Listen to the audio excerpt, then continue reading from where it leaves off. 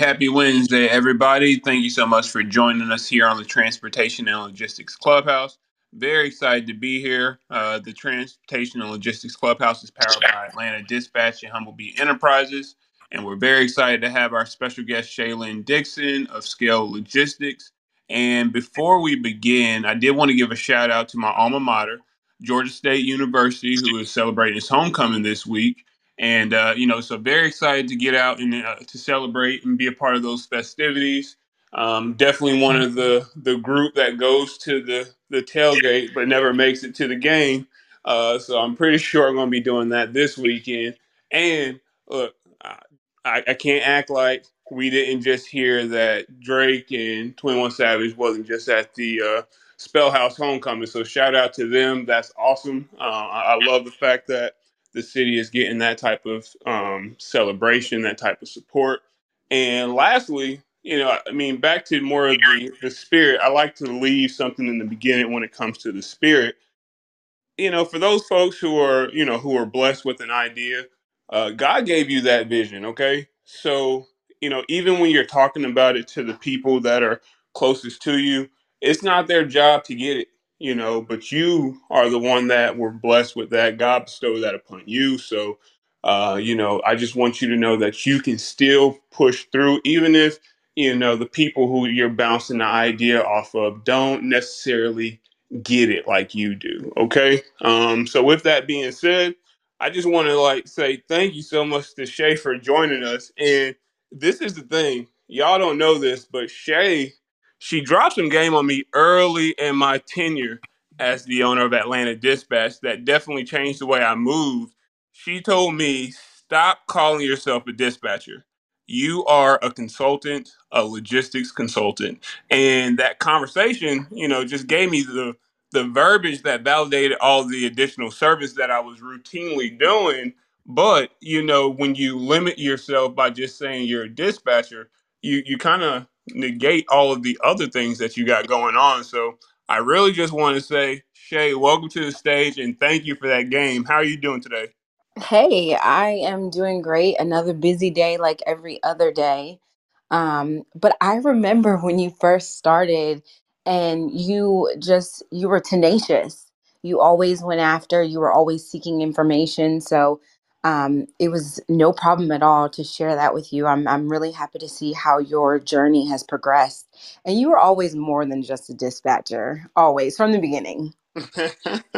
Well, look, I appreciate that. I truly appreciate that nod and, just your willingness to see me and, help me in those times when I was seeking that information. And, just speaking about information and seeking information, when you went to college, right?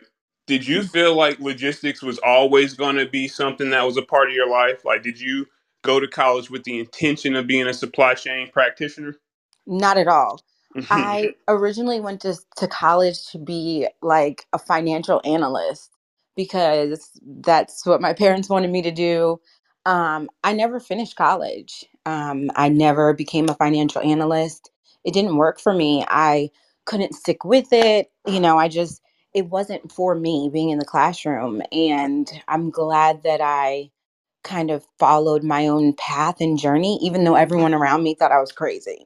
No, I hear you. I definitely hear you there. But how did you get into the industry then if it wasn't, something that you planned for? Yeah, so I actually was just looking for a job. I was taking courses and it was horrible. I was like, this is not for me. And this staffing agency reached out to me and they were like, look, we have a position with this mom and pop warehouse. They make polyethylene foam gun inserts, right? So they made the gun inserts. And I knew nothing about logistics. I knew a little bit of finance. And, essentially, they gave me an opportunity to work in the office. And it was real weird because it was my first time working for like a really small business. And when you work for a small business, you kind of do everything, even though your job title, like I was hired to just do like shipping and receiving.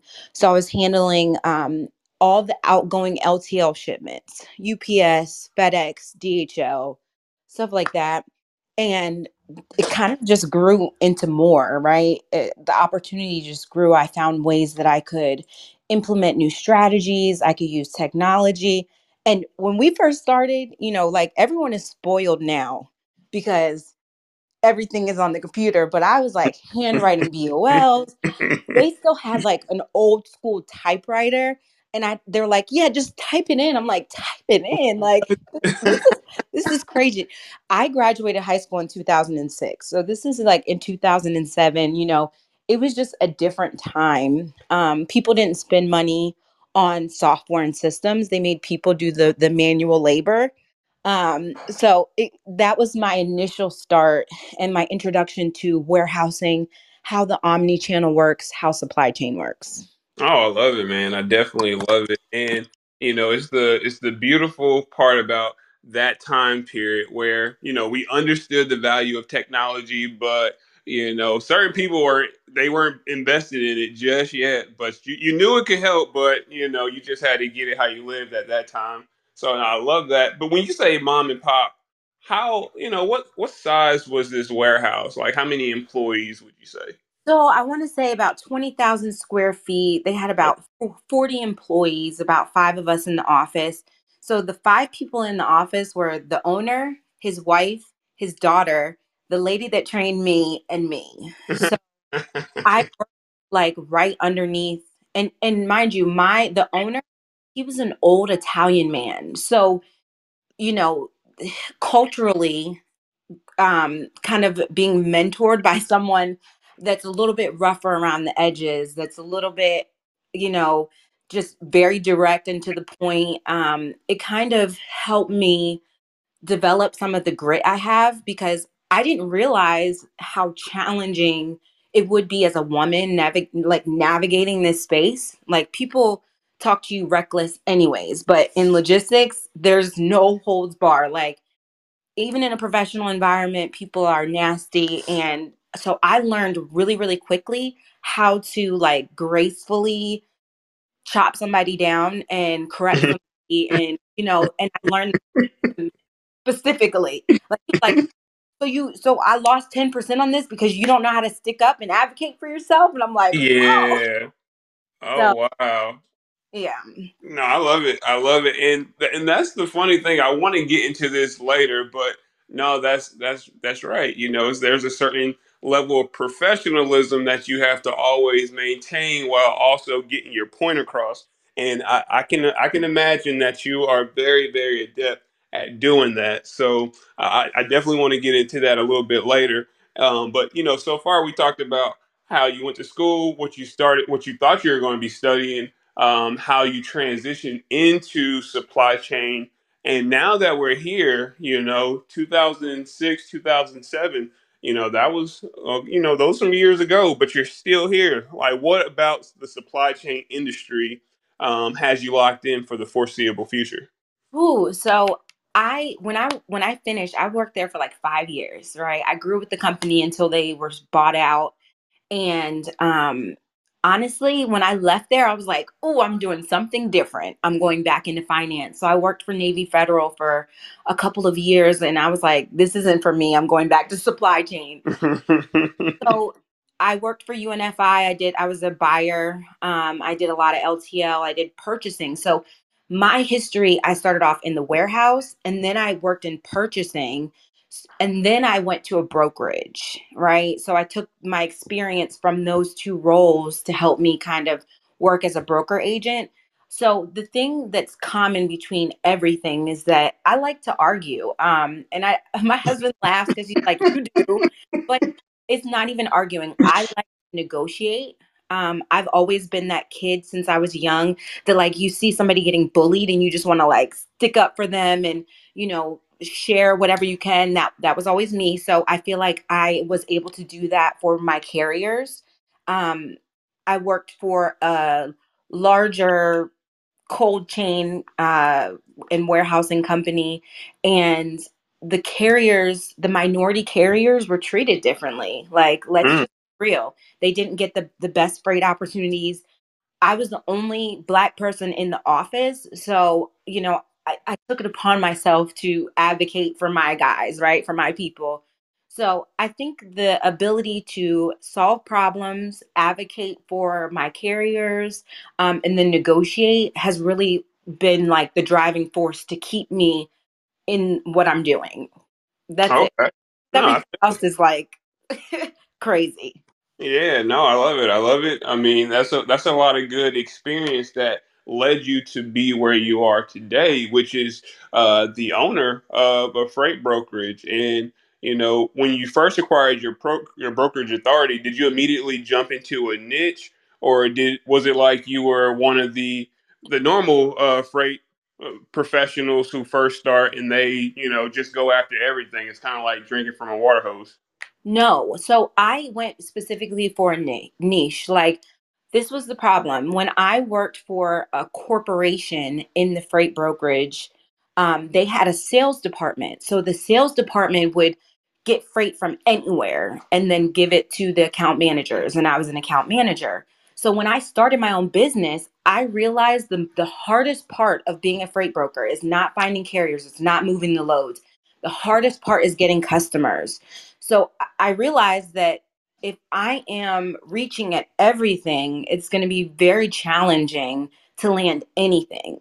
So I was very, very specific, and every person is different. And I listen when people come on the show and they're like, "Oh no, I just take any type of freight." That might work for them, but if you're an average person that maybe is not above, you don't excel in sales, you don't know, all the closing techniques or personality types, it helps having a specific niche because now I'm an expert at that type of freight, and the my clientele base is very specific, and I can develop relationships with them based on the services that I offer instead of just trying to connect with anyone. No, I definitely feel it. I've even noticed that as a dispatcher, or as a dispatch service, you can go after all of the different carriers you want to, but you're really going to add value when you've already been building relationships with the brokers that actually have that type of freight that they would want on their truck. So whether that be the reefer freight or drive in, it just depends on what you're doing. What specifically made me understand about it being, I'm gonna say niche. All right, I know you're gonna say niche, which is I love that. It's the dynamics. It's the dynamics. We have all type of listeners. Okay, but what really made me understand that some things that I was doing was very niche was the fact that I started with box trucks.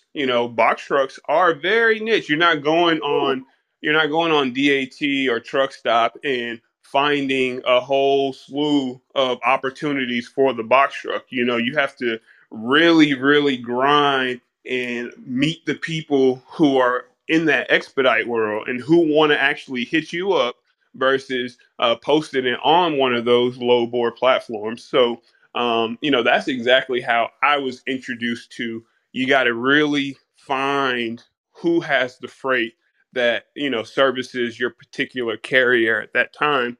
And so, do you feel like the niche finds you, or do you have to go out and find the niche? You have to go out and find it. So there's a couple things I tell people all the time. And if any of you are listening, you guys can DM me, inbox me. I have like a little playbook that I give a lot of my mentees to help them kind of figure out what their niche is and how to communicate it. But when you are first getting started, or if you're even in a place where you're like, okay, I have to pivot, because it's okay to pick a niche and then pivot. You don't know what's going to stick until you give it an opportunity. So even with my agents, we normally fit like literally we pick an equipment type, a commodity type, or three, up to three. I wouldn't pick more than three commodities for a specific equipment type, and then a lane or a region. So like my agents, they started off with the Southeast. One did flatbed, one did power only, one did hot shots. And I had them specifically look for commodities and opportunities and prospects within that zone. It really narrows it down and makes your search a lot easier. Also, if any of you are like me, I'm not trying to work hard. I enjoy being a freight broker. I have my own book of business. I run the business, but I don't like the stress, the hustle and bustle, like the constant, scrounging to get freight. So when you have a niche, you can pick that depending on how you want your business model. So for me, I prefer high value cargo. I understand how the supply chain works. The more expensive a commodity is, normally the higher the spend for transportation, right? So for me, I was picking target areas and commodities that were high value so that I could make a higher profit margin, so I had to move less freight. So when I started, my peers were moving, 10, 15 loads, and I might have only moved 2 loads that day, but I was making the same amount of margin that they were and doing less work. So it was easier for me to grow the business. Right, that makes perfect sense. And yeah, of course, one, we understand that being a freight broker is definitely a numbers game. So why not go after the commodities that are going to give you way more for doing way less? I mean, for the people who might be very, very new to even conceptualizing what, commodities are and what would be something that's high value, what are some of the high value type of commodities that people might be able to start researching so that they can know, this is something that I can do? Well, I tell people every state is different. So I will tell you the first place to start when figuring out what commodities you want to move is going to be figuring out what the imports and exports are in your particular state or the tri-state area around you. That'll be like a good start. So for Georgia, it was aerospace, manufactured goods. So I looked specifically for those commodity types. Anything like pharmaceuticals, anything to do with technology, cell phone devices, computers. Also, if you are the type of person that is comfortable with hazmat or have like prior knowledge or experience, there's a lot of hazardous materials that they will pay big dollars for. Because, of course, there's more risk associated with it and you have to educate yourself more. But if that's your niche, you're spending all your doing into that. Like me, mine is aerospace. So I'm mostly focusing on aerospace products, materials, repair facilities, and I am, immersing myself in what's going on in the aerospace industry. And when I say aerospace, I don't mean air cargo. People always think that, I'm talking about the mode of transportation. No, actual products that go into an airplane.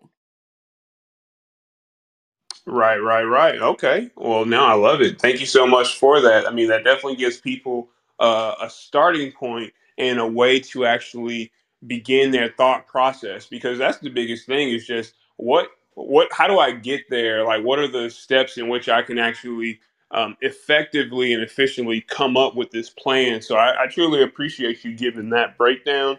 It's been a couple years now. Like, do you feel like it's been easy building your brokerage from scratch? Definitely not. Um, I would tell anyone it's easy. I tell people this is harder than working a corporate job. It's harder than when I had to show up at a desk or work remote as a freight broker agent. It's much harder, but it's also much more rewarding. I don't want to take instruction. I don't want to have someone telling me what I need to do all day. But you also don't have anyone telling you to do every day. So if you don't have a strategy, a plan, a flow to your day, if you're not intentional with the steps that you make every single day, you'll find yourself, 5 months with no progress. So I learned that very quickly. The small little actions that I take every day lead up to greater success and greater reward later. Like today, a customer reached out to me, but that was the seed I planted 6 months ago and I've just been watering it. Right.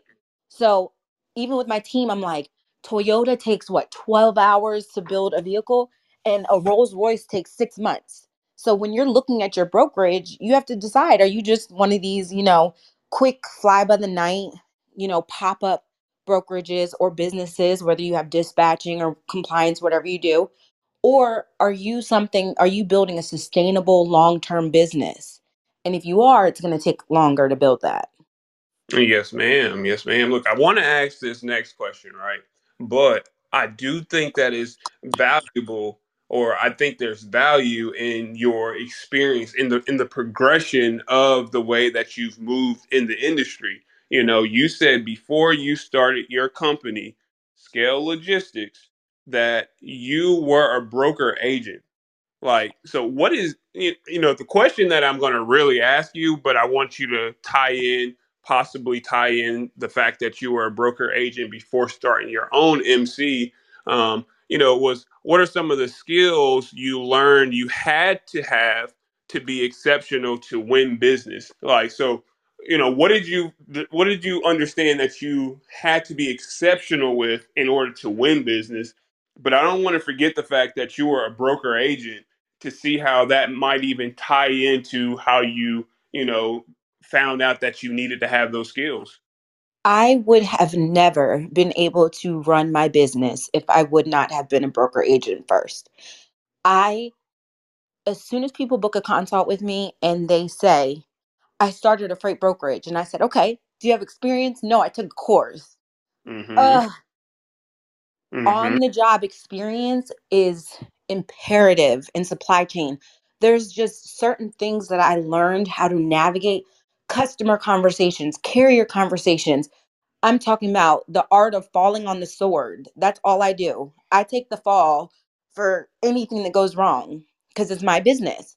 I had to learn how to do that, but also to be able to maintain the relationship.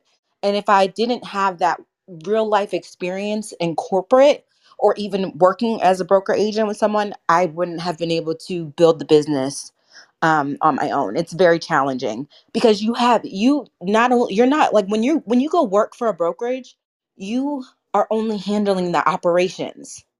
You do some sales, but it's nowhere near like developing the business, handling the marketing, handling the taxes, handling the business overall, as well as trying to build a book of business. It's very challenging to do both simultaneously. Right, right, right. Did working as a freight agent give you a perspective on unique selling propositions? Oh, most certainly. So, one of you asked what was the biggest, skill set or things that I realized I had to excel in. It's articulating and communicating. Sales is talking to people and communicating properly. And having a unique selling proposition is the most important part of that. If you don't know what you offer, you're immediately going to turn away a potential prospect. It's just like in dispatching. As soon as I started my authority on the truck side, I got all of those back to back calls. Hey, Mm-hmm. this is John, and I listen to them because, I like to give people a chance and I like to let people pitch their stuff because, so, people will be like, oh, yeah, I'm dispatching. I said, well, where do you dispatch? Oh, 48 states, all commodity types, and when you get down to it and you ask more questions, it's really no. She dispatches in Georgia and Alabama on flatbeds, right? Mm-hmm. And she could have probably won me over. I could have referred her to someone else if she just would have said, my name is Felicia. This is what I do. I have this dispatching company.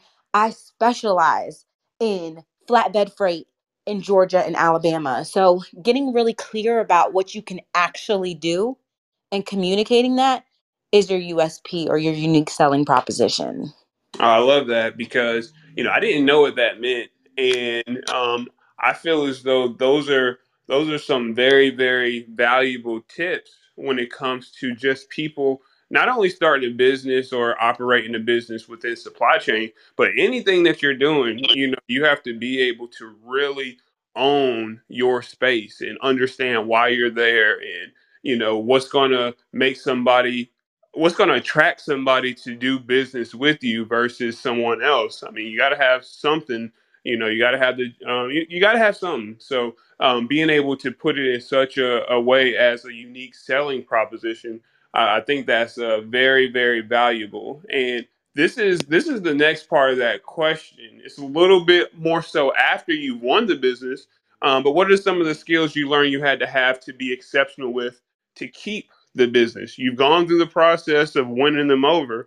But what are some of those things that you learned you had to do in order to keep the business? You have to develop and implement systems and processes behind the scenes in your freight brokerage. I'll tell you a funny story. My husband and I, we got like a random contract, and we have a total of 4 agents and a marketing rep. So altogether, there's about 7 of us on our team, and we all handle our own customers. And my customer was like, "Hey, I've got 100 containers. Can you, move this like immediately?" Right. So what we realized very early on is that you have to have the systems and processes set up like you're about to do 500 loads a month from the very beginning. Because what happens is most people can't push to that next phase, can't get past those 2 or 3 loads a day because they don't have their systems and process already set up.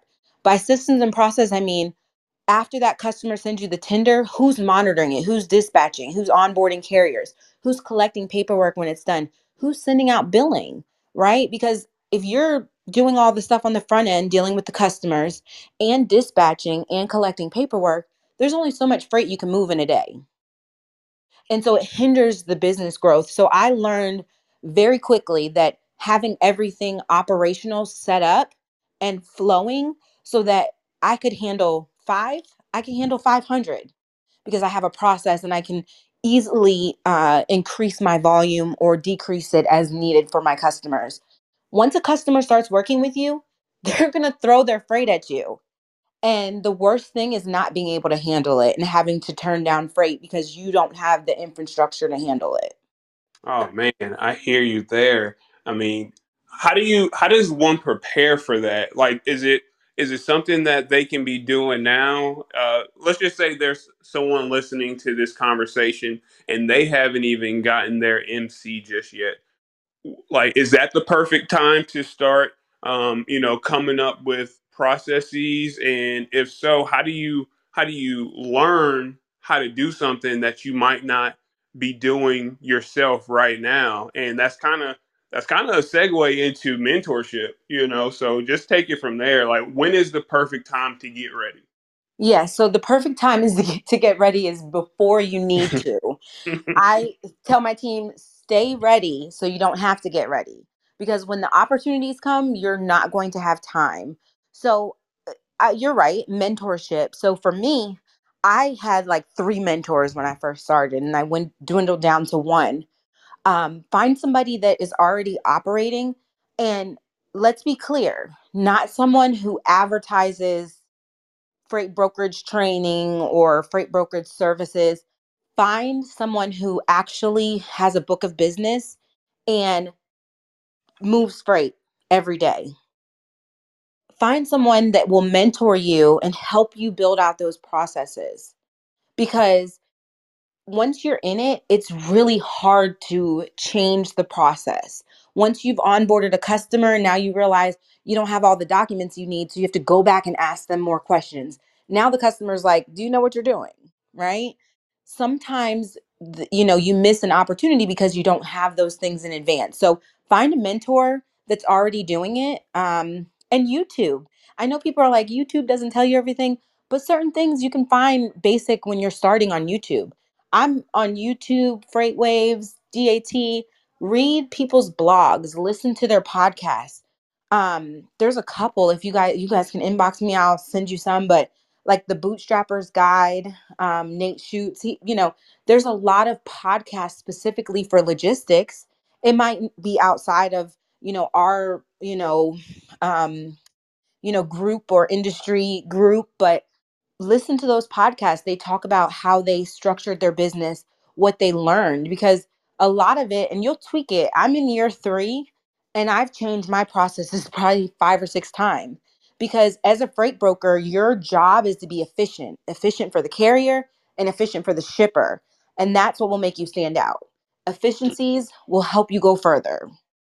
Agreed, agreed. And I do think mentorship is very valuable. In your opinion, what can the right mentor do to your growth trajectory? Oh, 10 times it. My mentors were so specific. a real mentor not only holds you accountable, but actually gives you the step by step process and develops it with you. I think a lot of times now we, you know, unfortunately don't always share the actual information. Like we give the fluff or the feel good, the inspirational. Um, find somebody that can give you strategy. When you ask somebody, I always interview my mentors, right? So when you find somebody that you want to be your mentor, ask them, what's your mentor process? Are you a strategic mentor? Are you an inspirational mentor? Because a lot of different mentors have different mentorship styles. So for me as a mentor, I am goals and strategy. We can talk about your personal life. I can give you my life advice as being a mom, a grandmother of five, mother of six, business owner, wife. I can give you my experiences, but let's get down to business, right? Other mentors are not like that. So I would say interview your mentor and find someone that has a teaching style that works best with your learning style. Oh no, that's spot on right there. I know that this question I'm gonna ask right now might be a little.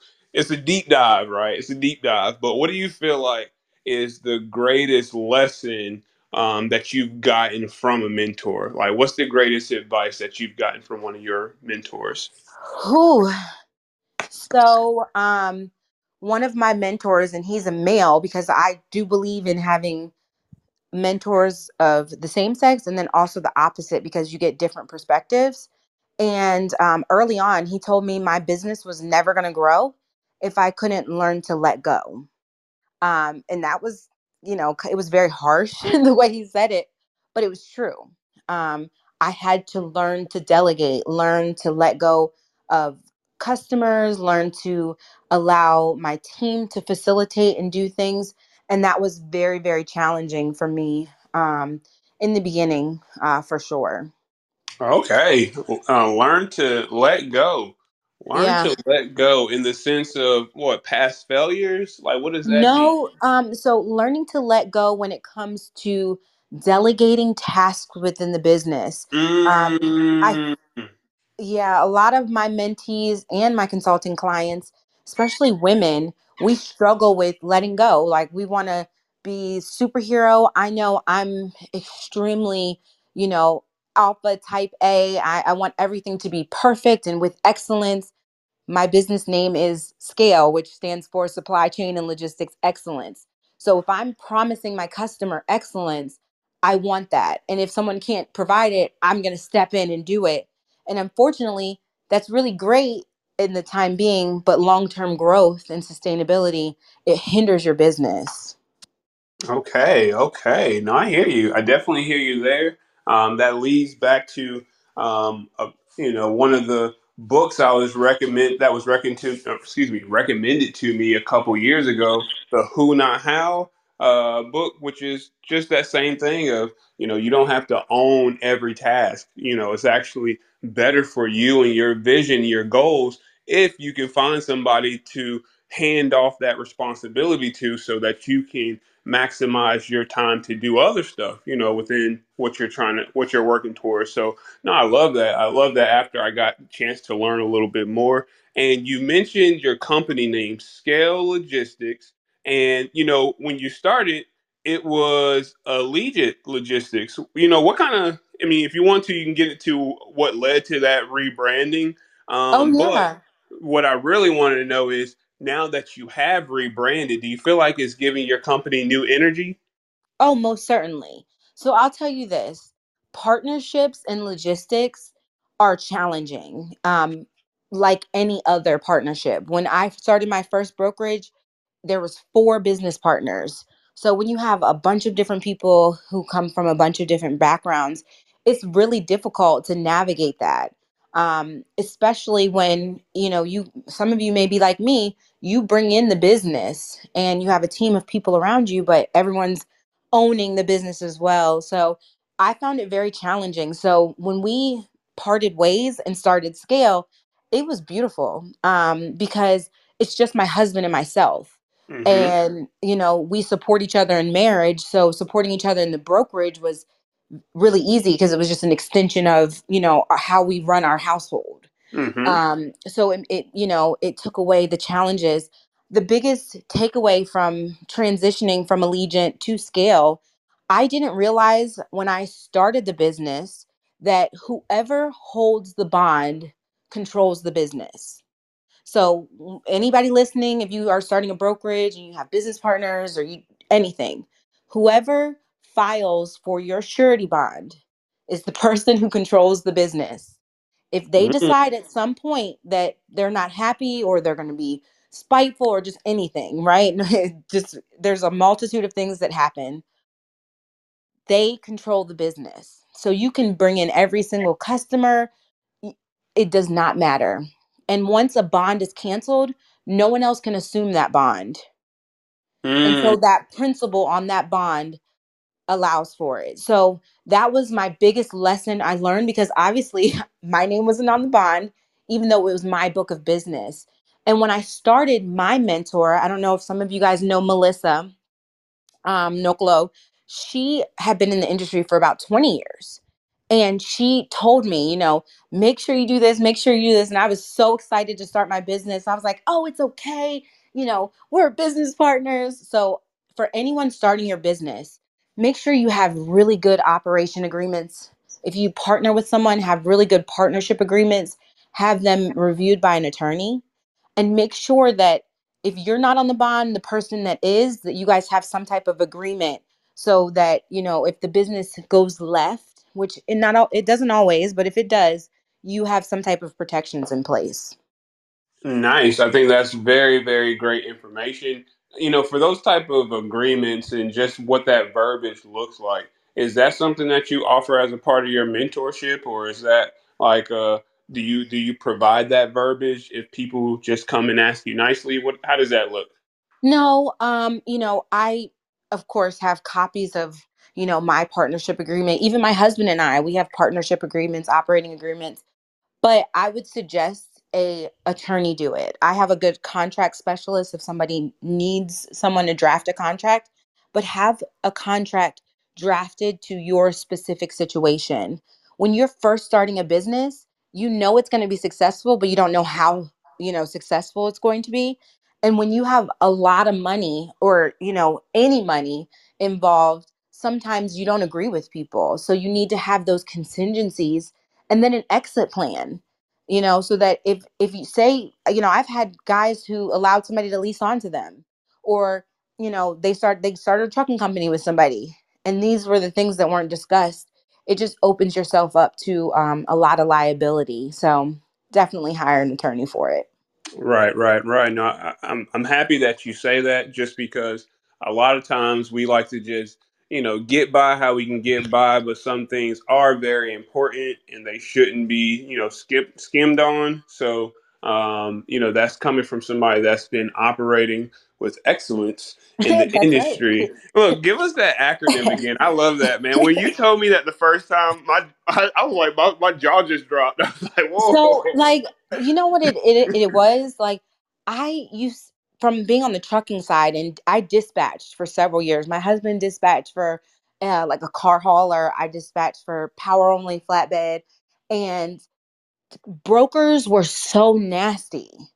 Brokers were so nasty, and I just wanted to be that change. So, when you're on Facebook and you're in the groups and everyone's like, brokers are nasty, I'm always in there like, we're not all like that. Some of us Hmm. want to have viable relationships, want to advocate for the carriers, because 80% of the carriers that run for me on a daily basis are people that we know, people that, my cousins or my friend's brother, like people that we know. So we try to do everything above reproach, because when you do Hmm. that, it really helps you build for long. So scale stands for supply chain and logistics excellence, and we just try to operate in excellence. Honestly, that's it. My customers have grown to expect that. Anything less than that, they're like, oh no, this is not, this is not you. And I couldn't say that before with Allegiant, right?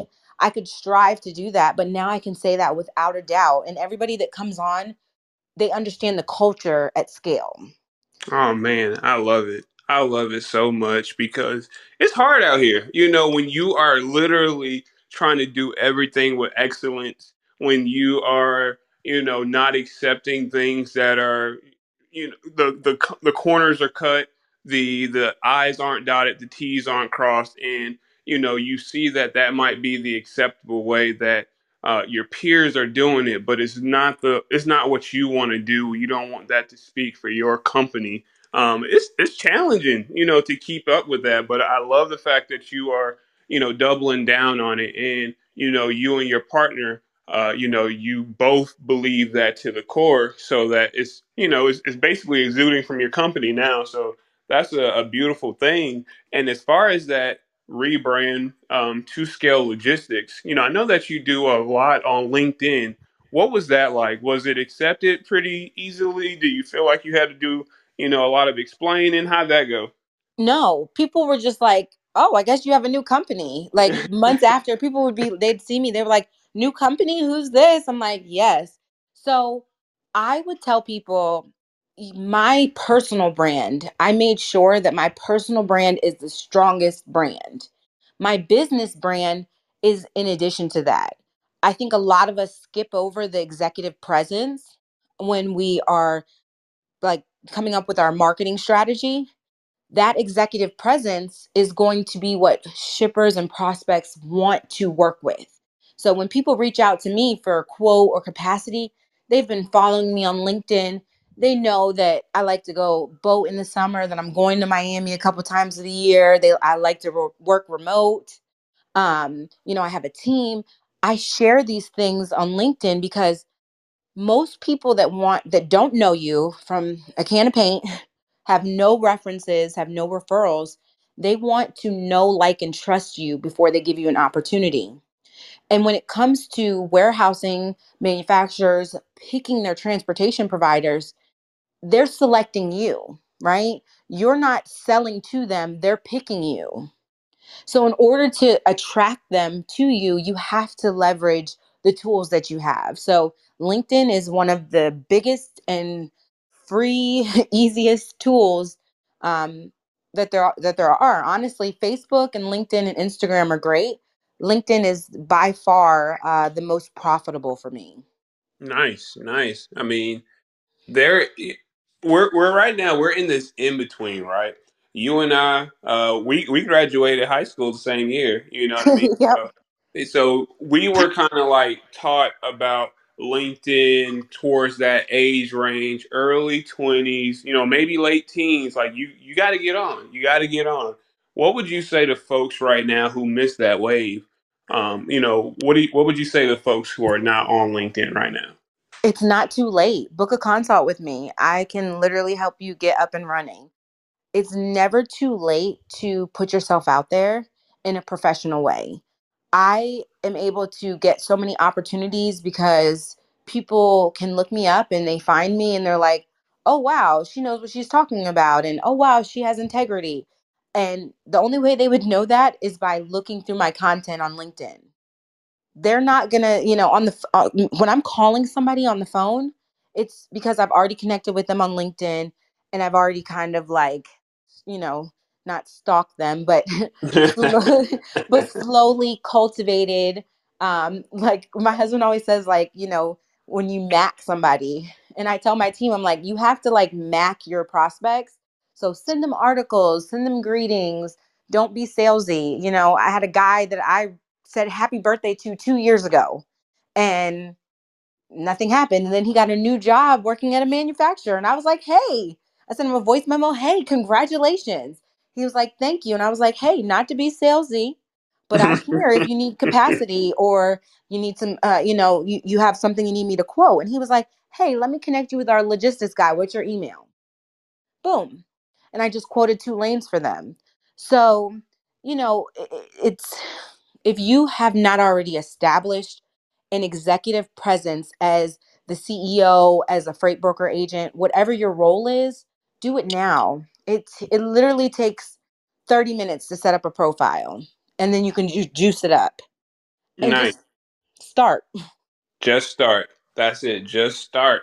And I think I have noticed that over the last, let's just say, for the better part of this year, a lot of people are really focusing in on their personal brand, especially in supply chain logistics. And that right there is taking them beyond, their wildest dreams. It's just normal. It used to be, who are you working for? But now it is definitely the value that you bring, whether it be a content creator, a thought leader, or whatever. It's no longer, people really, kind of standing behind the company they work for. It's, what am I doing for this company? What am I doing to push the industry forward?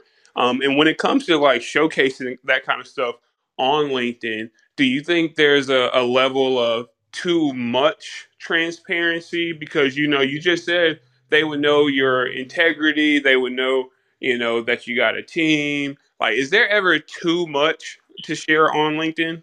Yes. If you go to post and you're like, is this too much? It probably is, right? So I have like a, extreme, my childhood was like so traumatic. I have been in foster care. I went through a lot early on in life. And I will reference it at times, and you can share your challenges, your experiences. It's the way you articulate it. And one thing about manufacturers, shippers, anyone that's going to do business with you, they want to see you as a hero, right? Nobody wants to do business with a victim, okay? Mm. So I see a lot of people share like, I've been sober 3 years. Awesome. It's so challenging, but talk about, I've been sober and now I use that resilience to operate as a freight broker agent.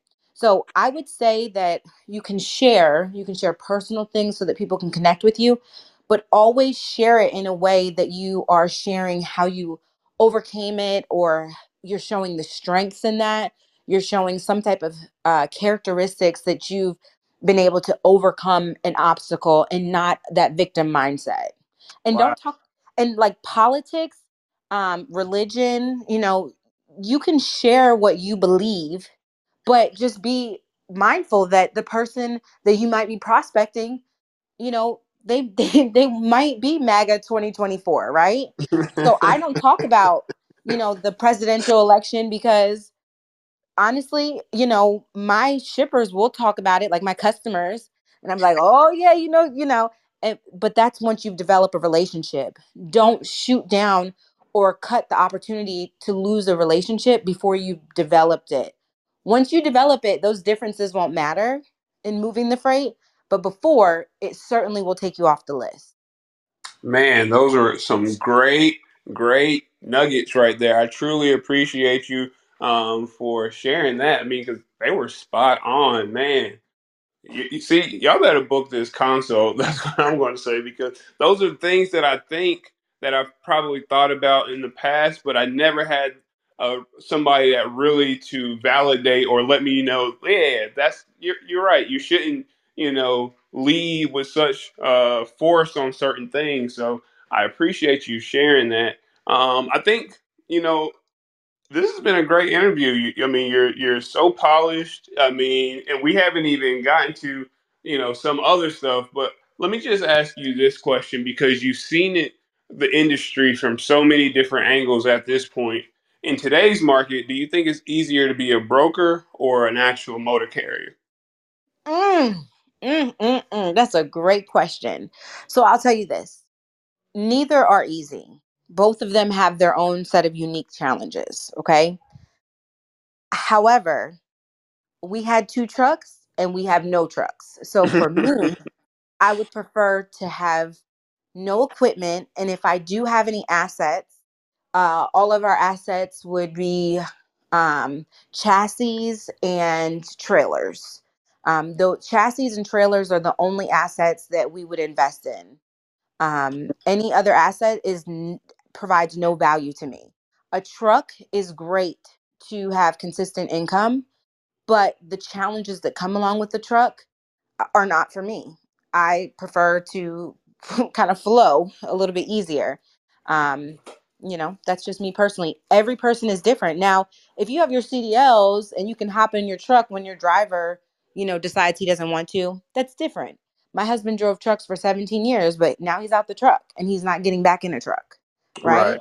So it depends on your specific situation. I would say, in terms of lower investment, less risk if you are educated and run your brokerage properly. And there's more opportunity for you globally. Gotcha. Gotcha, gotcha. Well, look, I do want to just say a big shout out to Brother Dixon because I always love it when somebody has been a driver, has the experience of being, there. I was raised by a trucker, so I always have a lot of respect for truckers anyway. But somebody who was a trucker and worked their way out of the truck, they have a different level of respect, in my opinion, just because of how important truckers are to our nation, to commerce, to everything that we got going on. So, big shout out to that, brother. And, again, I appreciate you. We did have a question coming into the chat, and I don't know if you have enough time, or if you have time, but would it be okay to allow some folks to ask questions if they have some now? Most certainly. Yeah, I saw one and he was asking, how do you work under a brokerage without a book of business? Yep, that's exactly where I was going. I thought that was a really good question. It's actually a great question. So, one, you have to find the right size brokerage. A small brokerage probably won't take the risk or want to train you or be able to train you. A large brokerage is probably going to have a lot of training. So, like the TQLs of the world. They'll take people without a book of business because they'll train you, and most of the time you're not actually going and getting your own book of business. A lot of these like Steam, Nolan, a lot of these companies, they have their own freight, or they have a sales department that gets the business for you, so you're just managing it as an account manager. So you're still a freight broker agent, you're just not going to get the freight initially. They allow you to get it over time once you're trained, so it kind of gives you opportunity to get that hands-on experience from the operation side and then add on the sales experience. So I would find a medium to large size company that accepts new agents, that has some type of training program for you. Just know I, it's going to come at a cost. So they're going to take more of the money. You're not going to make a lot in the profit margin, but long term, the hands-on experience is invaluable. right, right. And just to add to that, when you're going through that process of deciding who to work for, I'll just, because she says Steam, let's just stay on that train right now, okay? I would go for Steam, and I it's would too. because their leadership is so anti non compete that Yes. it'll be better for whomever is getting that training, so that once you feel like you maximize that opportunity there and you want to do something different, they're not holding you, or are gonna let me go and get you because you are now becoming a competitor to them. So that's definitely something that I would also add on to that. And Steam is just growing. They have a pretty good reputation in the industry, so I think that they want to. I think they're on a good track now. Yeah, no one's perfect. I mean, they're hard to communicate with. Some of their newer brokers are, it's like that, honestly, with any larger company. It's going to be a challenge to, you know, no one's perfect. So just Right, know that as well. Because I get a right, lot of right. carrier complaints, but that's for every large brokerage that has people that work under them and they're not directly overseeing it, is open to some type of poor or lack of service. Okay. Well, cool. Look, so folks who are listening, if you guys have a question, I know that we've had some in the chat. Perfect. Raise your hand. We can bring you on stage and you can ask those questions. I'm gonna see if this young lady is still available to come up. But we did have another question in the chat that just came up. When trying to get shippers, did you find it better to walk in or call to try to get and gain them as a customer? I think she mentioned this about LinkedIn earlier, but I'm gonna let you have that right there. Do you think it's easier to walk in or call in when you're trying to gain them as a customer? So it really depends on the prospect. Every place and every person is different. So I get a feel first by trying to connect with them on LinkedIn. And then if they take the bait, I try to schedule a phone call or an in person meeting.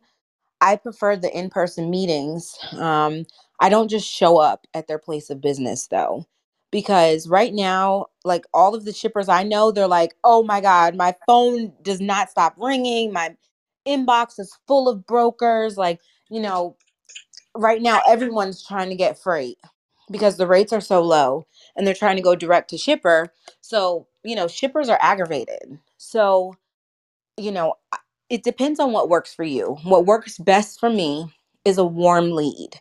So that's somebody that's familiar with who I am, that I've had 7 interactions with before I try to talk to them on the phone or before I try to meet them in person. Okay. So in an instance of 7 interactions or 7 touches would be, I follow them on LinkedIn. They get a notification I follow them. Then I comment or engage on their posts. If they don't comment and engage on their posts, I comment and engage on other posts that they like, so they'll see my name, right? That counts as the second one. I'll share articles. Hey, I saw your company was awarded best places to work 2022. Congratulations. How do you like your job there? Something that has nothing to do with the freight. It's just, slide in their DMs, but don't be salesy. Okay. Um, do that 7 times, connect with them 7 times, then say, hey, I noticed that you're the warehouse manager for this company. Great. I'd love to schedule a call. Here's my calendar link. Let me know if you have some time. Then if you don't get a response, then it's like, hey, I'm in the area tomorrow. I have another customer down the street.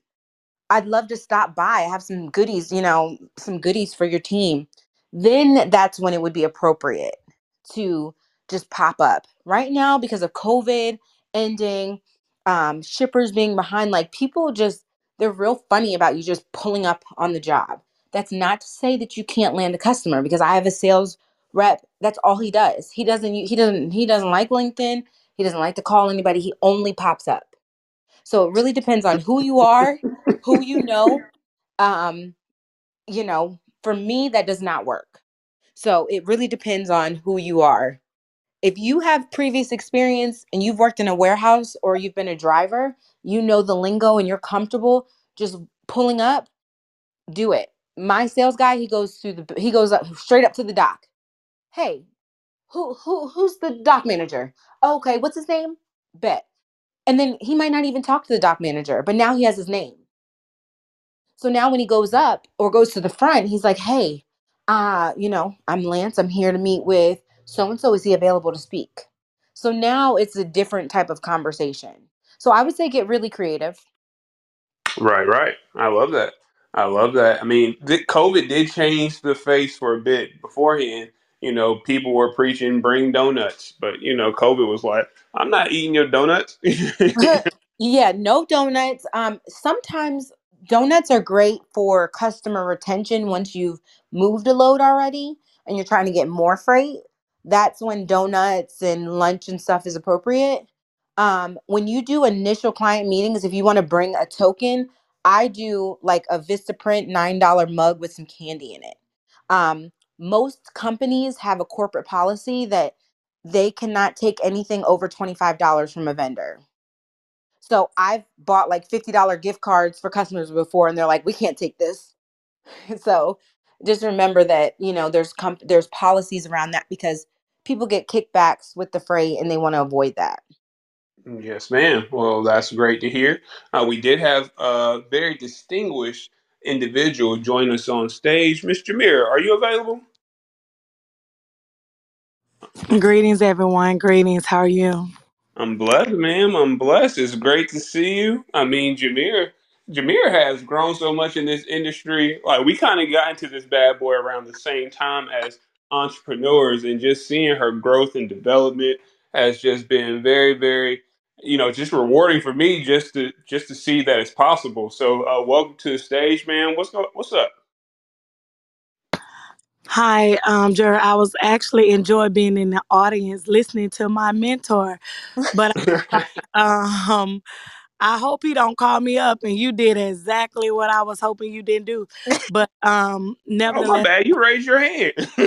Oh no. Well, I'm moving, so I'm sorry. It says Jury wants you to come up, but nevertheless, I'm glad to be up here.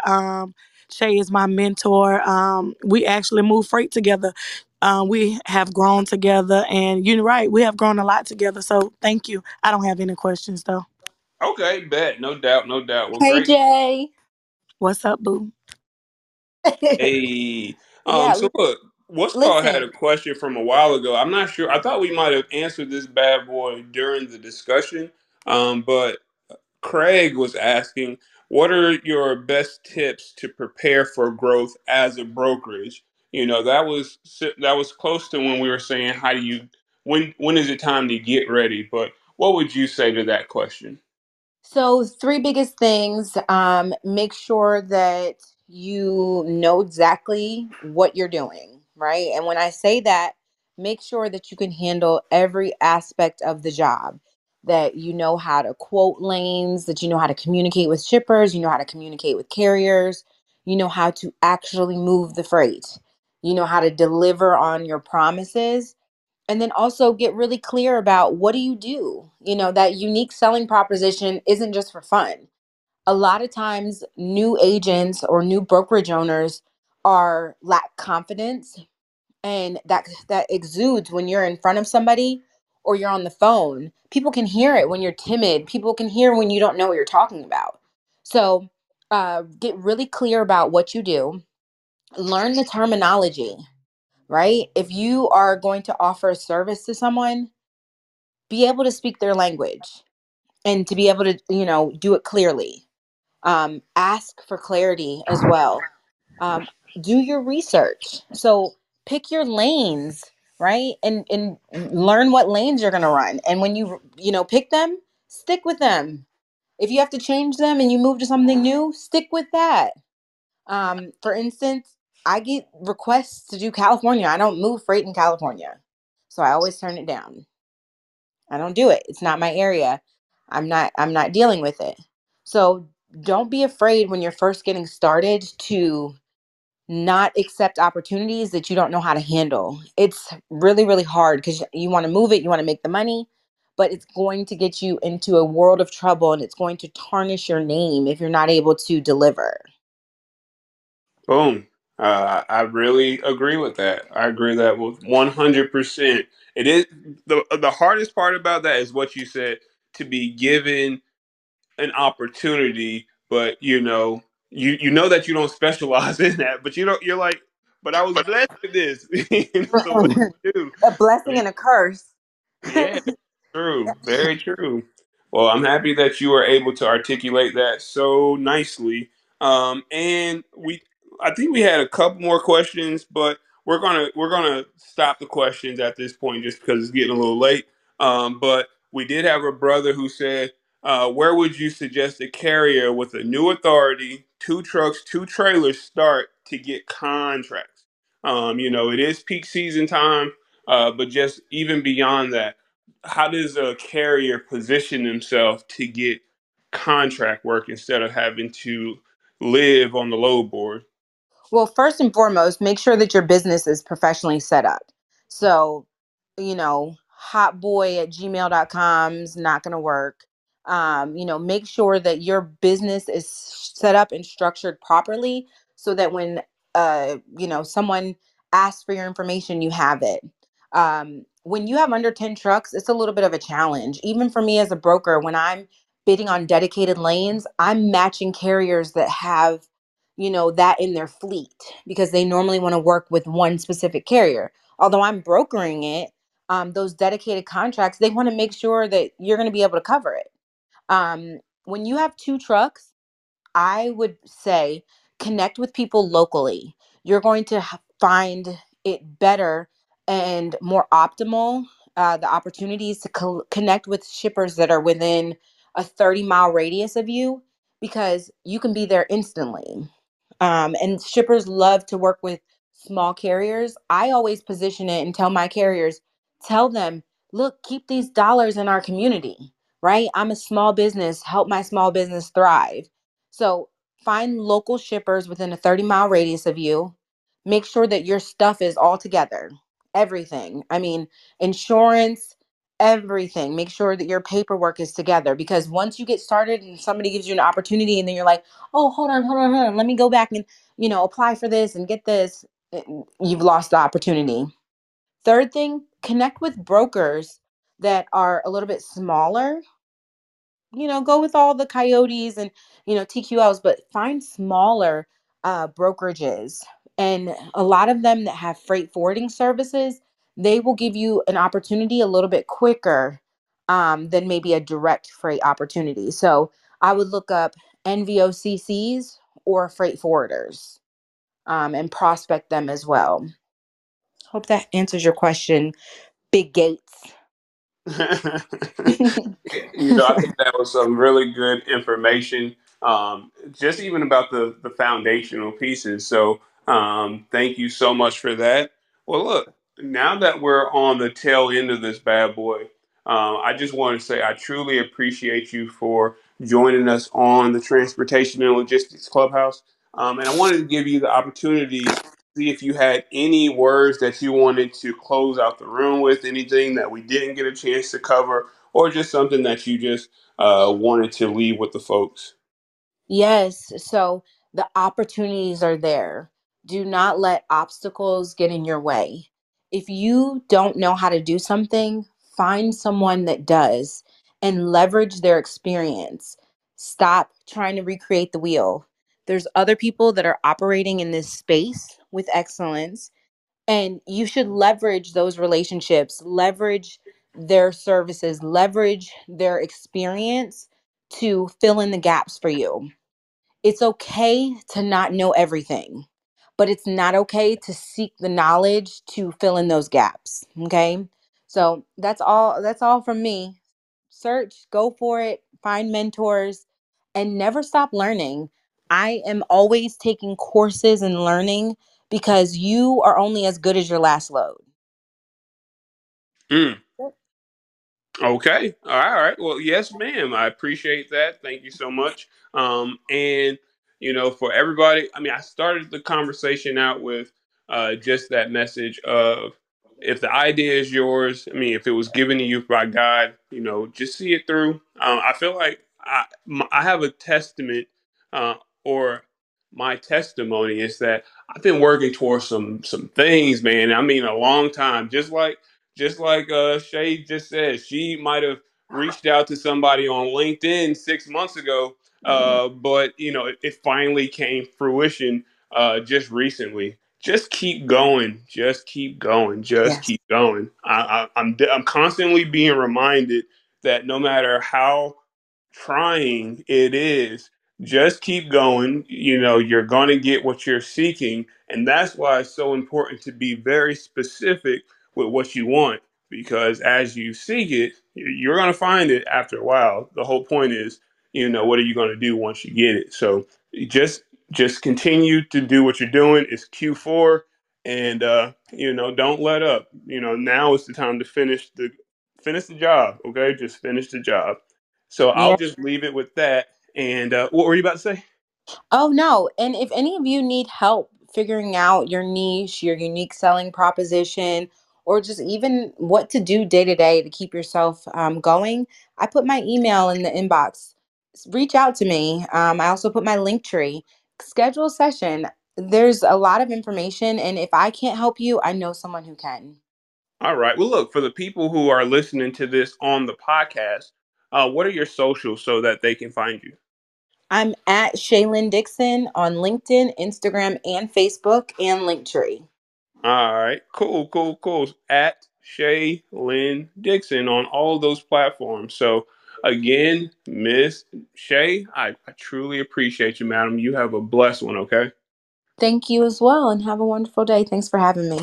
Anytime. And look, y'all, Monday, we had to cancel the Freightways partnership on Monday morning. Our brother Zach, he is going to be in transit. He's going to the FreightWaves conference, so he's going to be actually commuting during that time that we normally do our sonar presentation. So it is going to be canceled this week. We'll be reconvening the following Monday. So everybody just be safe. And again, thank you so much, Shay. No worries. Have a blessed day. All right, now, peace.